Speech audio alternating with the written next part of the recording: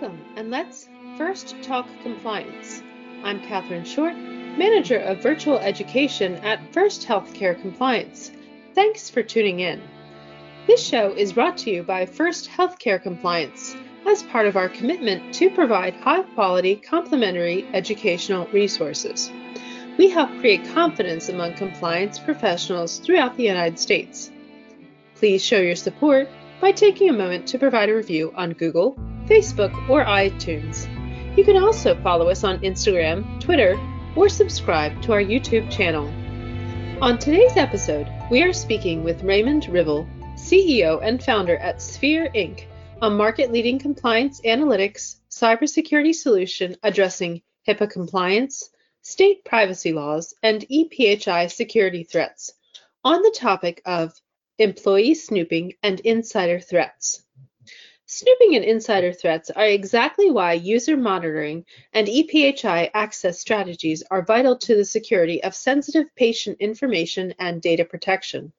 With so much attention and money surrounding cybersecurity in the healthcare industry, malicious employees may decide to purposefully disclose patient information. Since employees and contractors may have knowledge of your network setup, vulnerabilities, and access codes, snooping employees with malicious intent hold the key to exposing your organization to a series of unwanted risks and threats. Listen as we identify the signs of employee and contractor unauthorized access, provide guidelines to prevent employee snooping, and offer procedures to detect insider threats.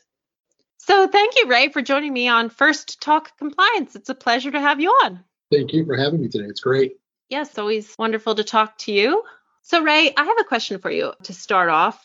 I know when people think about threats to their organization, they worry often about external risks, such as hackers. Would you say that this is the right focus? For an organization, it's not the wrong focus, is it, Catherine? I mean, it's what we read about in the press the most. If we're online looking at, some healthcare rag, it's what they're talking about is some type of external threat that impacts the organizations. And I think from a cost perspective, it is the most impactful. Somebody coming in from the outside, a hacker to use the term, can cause hundreds of thousands, if not millions of dollars in damage to an organization. Ransomware would be a perfect example of that. You or I don't want to have to pay some X number of Bitcoins in order to get access back to our data, knowing that now that they've done that they're probably going to come back and do it again. Having said that, I think the equal component of that is what we talked about in terms of snooping and the insider threat. Because an individual snooping and then taking that information that they get through snooping and sharing it through social media or in gossip to somebody on the outside, potentially could have a financial impact to an organization more so today in 2022 than, say, 20 years ago or 30 years ago. So are hackers real? Yes, they are. Is a hacker the thing that you should stay awake at night worried about? Not as much as you think. 26% of the breach events that are captured by most organizations that respond to those surveys out there, IBM, Ponemon being the best, indicate that snooping and insider threats are much more detrimental to their business than the hackers on the outside. I think they're more prevalent. I think that 67%, if I remember the number correctly, is what we have in terms of the percentage of healthcare breach types come from inside the organization, not outside. But I think we tend to focus on what that cost is to the organization if we get caught, when we get caught. And so therefore, hackers are more prominent because we use that word as a catch-all for everything from phishing to ransomware to XYZ. Does that make sense? It does. So all the time in the news and media and everything, we hear about ransomware, there's a cyber attack. So if you were talking about ransomware and cyber attacks versus insider snooping, which is one of the topics here, and employee snooping, what would you say then? Could you expand on that just a little bit more? I'm more worried about the insider threat personally. I think that there are things that we can do from a technology perspective to significantly limit our exposure to ransomware type events. So if we can educate our end users to not click on anything that comes up on their screen, to not look at third-party applications or ads and click on them to go see if that shirt from China is really interesting and I really can get something for $25 that I'd have to pay $200 for, is worth it, because when I click on that, what I'm actually doing is open up a hole into my data system. So if we can educate people not to do those type of actions through technology and encryption and such not, then we can reduce the exposure to a ransomware event through that.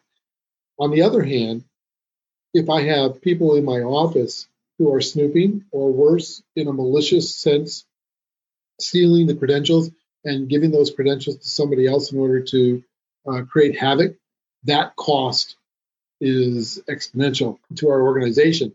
That goes back to a major breach. It goes back to being measured in hundreds of thousands, if not millions of dollars. The impact to your organization from a cybersecurity insurance perspective is significant.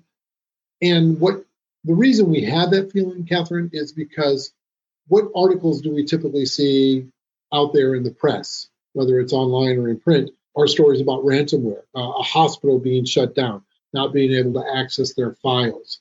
It's rare that we see the story about a snooping incident, such as, say, with Justice Smollett in Chicago, where it makes it to the point of news that's worthy of being talked about. So it's kind of that hidden crime in an organization that a lot of people think, well, is it really causing any damage? So, right. Can you give me some examples of what you're talking about when you mention insider threats or employee snooping? Yeah. The worst one that we've had with our organization where we work with a client was an incident where they were brand new to our technology. We implemented the system for them, and maybe a little bit of background. It is a rural hospital. So you and I both know that we love to talk about others. I mean, TV is loaded with shows about other people's lives and reality TV. Well, what's more reality than snooping at what's happening in my community vis-a-vis their healthcare and what they're coming in, what type of ailments they have? This organization went live with Sphere, and in the first month of using the system, they had 1,800 snooping alerts. 1,800. Wow, that was from one organization. That was from one place. It was a hospital, a lot. And when we sat down with that team and investigated the 1,800, they were all legitimate. There wasn't no false positives. Everything was legitimate. They had a very, very bad problem in this hospital. That was in a month. That was in 1 month. Oh my gosh, there must be a lot of gossiping going on there. I'm not going to say where it was, other than it was a rural hospital. No. I think if it was more, it would be bad. But let's just say, there was a lot of gossiping in an area that's famous for gossiping, I might add. Everybody listening is saying, that's my area. But no, this is one that we probably would all agree upon. We sat down with them, and this is where, once they understood this was real, then they said, okay, how are we going to solve this problem? And it really came down to the CIO, in this case, the CISO, saying, okay, we're clearly not educating our users on security, and we don't have a culture of compliance in this organization. So she decided to make it very public what they had found, to share some of the analytics without calling anybody out, since it was everybody, and saying, okay, this is going to change immediately. We've implemented this system to monitor. So I'm looking at you, just know that from today. Within 2 months, the snooping dropped from 1,800 to 5 incidents. And those 5 incidents, she told us, could all be explained. So, in essence, she said, they did look, but here's the reason they looked, and she could accept that. So basically 0. Once people knew that somebody was looking at them, looking at other people's data, they stopped. Maybe they found a new way to do it, but they weren't using the EHR system or the EMR system as their main source of office gossip. How's that? Wow. So when you have an incident where someone is looking at someone's medical records, say like at an ex-spouse or the ex-spouse's new wife or something like that? What do you do? So we have to be very careful. I think I've mentioned this to many people. At Sphere, we're not the HIPAA police. My tool that I make available to my clients, the Sphere dashboard and the alerts that you get, that's where you start. So we do the hard job of identifying areas that might be worthy of an investigation. You then look at that data and determine, is this meaningful information that Sphere has given me, and should I take action on it, yes or no? If it's a normal action, you tell the system it's normal, and you won't see that again. That becomes part of that person's profile. However, in many instances, when people do identify and do the investigation, they've called us to say, hey, look, I just saw something here. I did an investigation. Can you look at it with me? We have their permission to do so. And then we're just looking with them to make sure that they're interpreting the data correctly. Final decision is theirs, not ours. And as I say it whenever I speak, this is where they want to reach out to an organization like yours, Catherine, and have a conversation with somebody who's like a HIPAA consultant, or even like Rachel Rose, somebody who is a HIPAA law attorney, and have a discussion about how should I handle this going forward. We've had incidents where physicians have gone into the system and taken data that was so random that it showed up in the alert, and they were giving that data, it turns out, to somebody else that used it as part of your example, a divorce proceeding for custody of the children. And the only way that that data could have been gotten on the wife in this instance was through the medical record, because it was very private. How did he get it? Of course, somebody else took it out of the system, gave it to him, and he used it in a court of law. That was a no-no, and they should have thought about that before they did it, but they did it anyways. And so they got busted for that. I mean, think about the ramifications of a doctor doing that in court. So we do see real instances of people at very high levels going in and snooping or maliciously exfiltrating data for the purposes of something that might be legal in nature or monetary in nature. And we see that more often than you'd like to believe. If you're just tuning in, you're listening to First Talk Compliance, brought to you by First Healthcare Compliance as part of our commitment to provide high-quality complementary educational resources. We help create confidence among compliance professionals throughout the United States. My guest today is Raymond Ribble, CEO and founder at Sphere Inc., on the topic of employee snooping and insider threats. Please show your support by taking a few minutes to provide a review of First Healthcare Compliance on Google or Facebook. You can also follow us and subscribe on all forms of social media. I have a question. Then, how do you recommend to administrators and managers for balancing and creating a culture of compliance, and then balancing this with the feeling for employees when a new system is implemented that they might feel like they're being micromanaged? They're very concerned. The administrators and the senior managers, CISOs that we work with, they're really concerned about that question that you're asking. Look, I want to do this, but I don't want to send a negative message to my employees. I don't want to tell them I don't trust them. I don't want them to think that, we're watching everything they do. We are.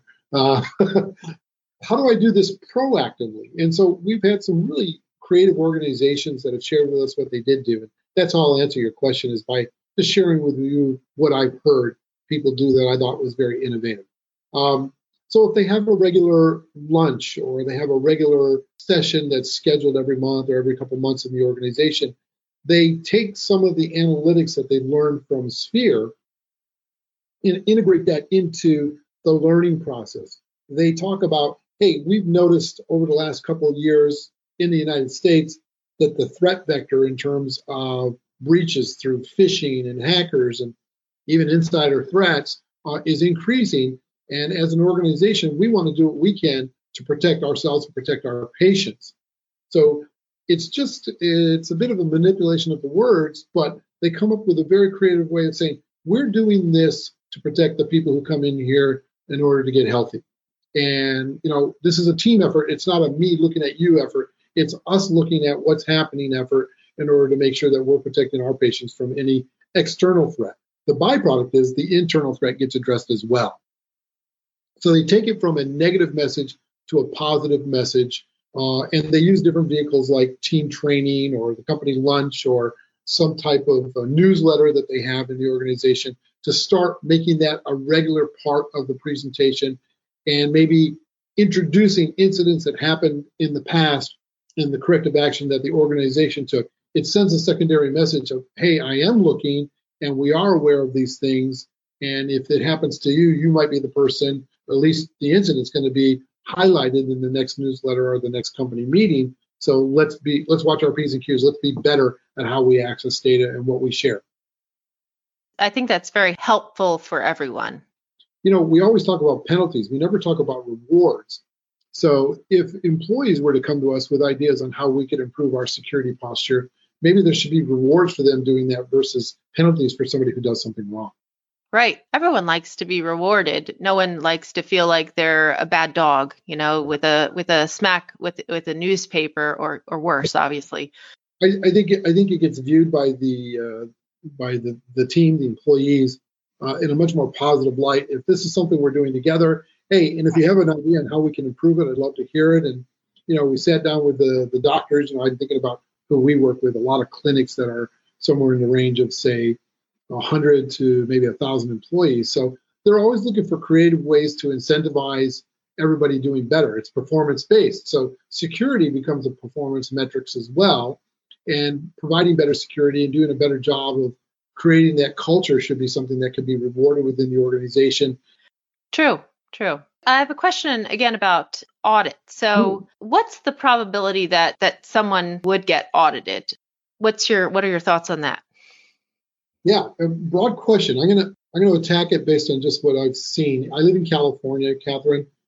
So last year, I think it was last year, I lose track now, we passed the California Consumer Privacy Act. And my understanding is within the next 2 years, if not all, almost all of the 50 states and territories will have some type of Consumer Privacy Act in place.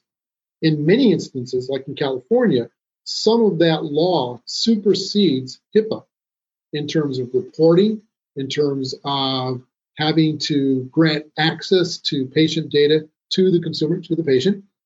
And that could result in punitive actions and or investigation. So when we think about audit, you and I, we probably focus more on OCR related, health and human services related activities. I think what's happened is the landscape has changed. It's gone from a federal HHS issue to include state level privacy and security laws that now in many instances, again, can supersede what we have in terms of accountability, record keeping, documenting, and being able to prove that somebody did or didn't do something within an organization. So I think the probability of an audit today is much higher than the probability of an audit, say, 2 years ago or 5 years ago. It's not a real number for you. That's what people are faced with today. So I can't give you a specific number. I don't know one, but I know that threat vector for us as organizations is increasing, not decreasing, because now we have federal and state that impact us. Does that make sense to you in the way that I'm stating that? Absolutely, actually, yes. And I'm glad you mentioned California, because California, I know I always think of being kind of like Europe with the GDPR and having more stringent laws than federal. A lot of other states flew into Sacramento and sat down with the state of California to see how they put that Consumer Privacy Act together. And in many instances, the other states, it's a derivative of the California Privacy Act. Right. I have another question concerning security. What are your thoughts on the security of automatic logins on the computer? Like if it asks you if you want to save the password and then you could just log in automatically next time. And then following up on that, is it a problem when it asks you show your password? I always feel like I'm suspicious that someone out there might be capturing my screen. I might be extra paranoid, but then I think maybe not. I don't think so. I feel like somebody's watching. One question. I hate passwords. I bet you hate passwords too. Right. And everyone hates passwords. I'm a big advocate for, at some point, I think we are going to move away from them. I think we're going to move more towards biometrics, which I think is a better way to secure the data anyways than, whether it's a fingerprint or a voice print or, an eyeball, whatever the case may be. I think they're coming up with some really innovative solutions that we can incorporate. And I think we're going to see the MacBooks and the Microsoft workstations out there start to incorporate that technologies in the years to come, and that will allow us to move away from passwords. So your question is about having those passwords saved, because I know that in a Microsoft and in an Apple world, if I'm online, it'll say, oh, do you want to save this password? And it gives you the username and the password, and boom, it's sitting there. So if somebody were to break into your PC, they could go find that file, and it'll tell them every application that you have access to and what the login and password is. So is that dangerous? Yes, it is. I guess if you're really smart, you know what you're using, don't do it. Your question, you kind of answered your question in the way that you asked it. Don't do it. Is it a risk? Yes, it's a risk. So I would start by saying, make sure your PC is encrypted. Make sure you actually have a sophisticated login process to get into your PC itself. Because, there's only a few barriers of deterrent between your PC and all that data that we're talking about. So at least make sure you have a real stringent password in place that you can remember, that's not written down. By the way, that one doesn't get saved into that file, by the way, and you're going to have to remember that, right? So otherwise you'd have to do a jailbreak to get into your own machine. So, you probably had those instances and they're like, well, if you don't know the password, then we've got to break into it, kind of a thing. So that's a real problem. And so the first part of my answer is, yeah, I think that is a risk.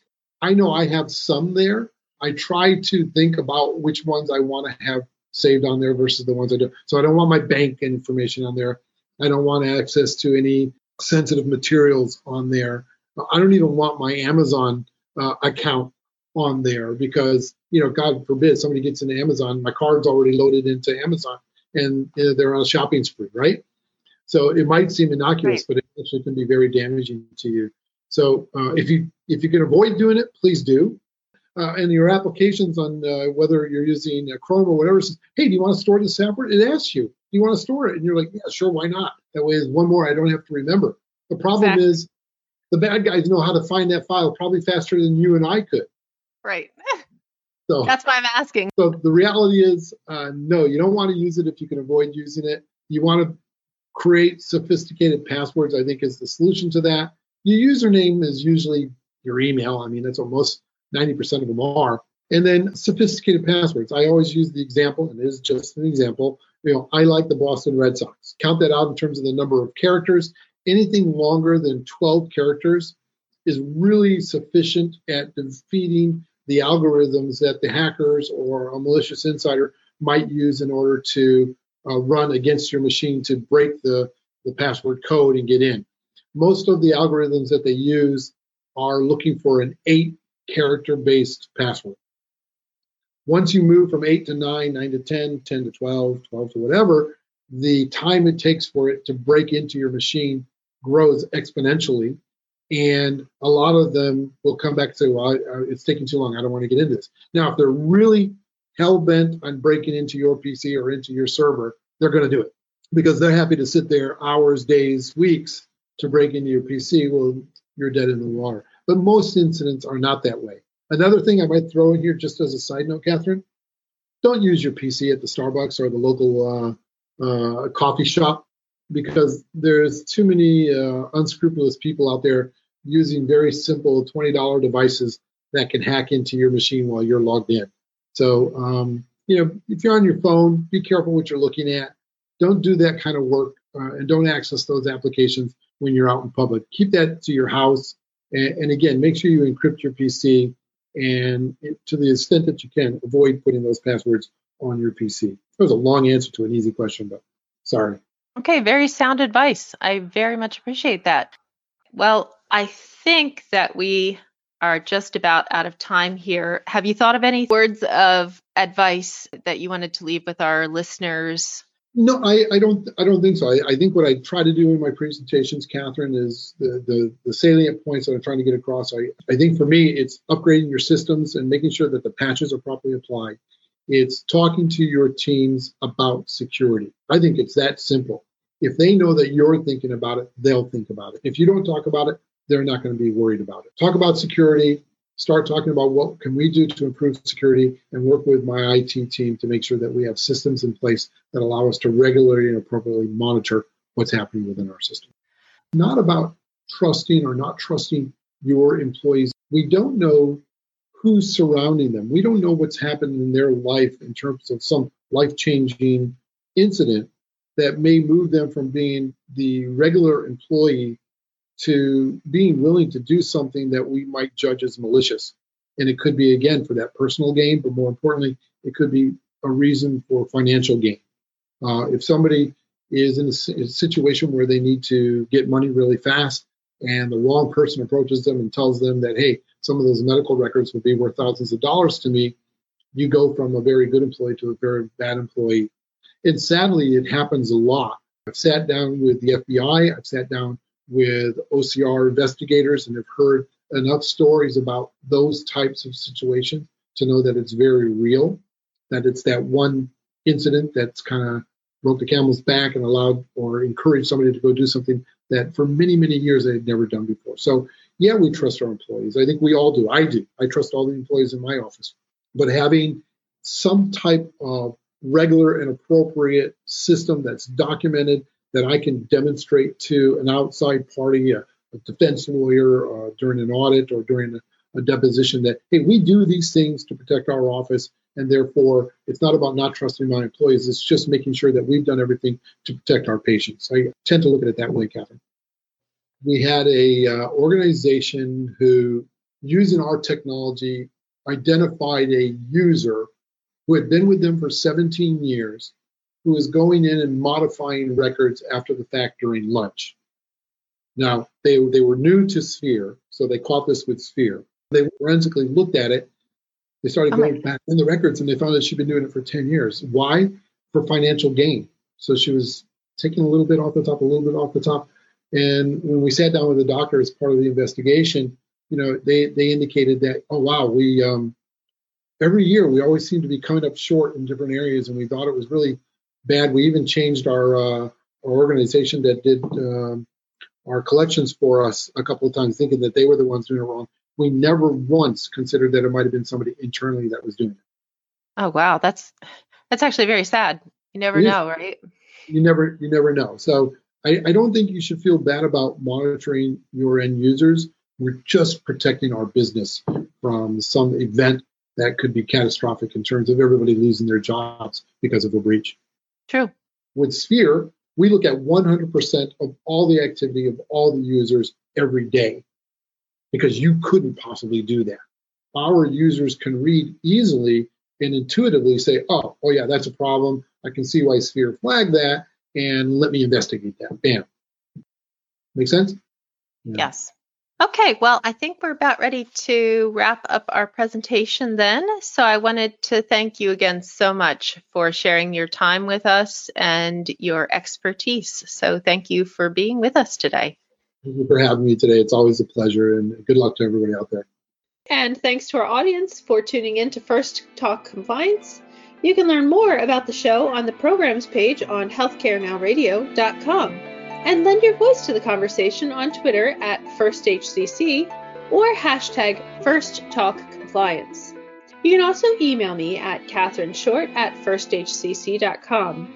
I'm Catherine Short of First Healthcare Compliance. Remember, compliance is the key to achieving peace of mind.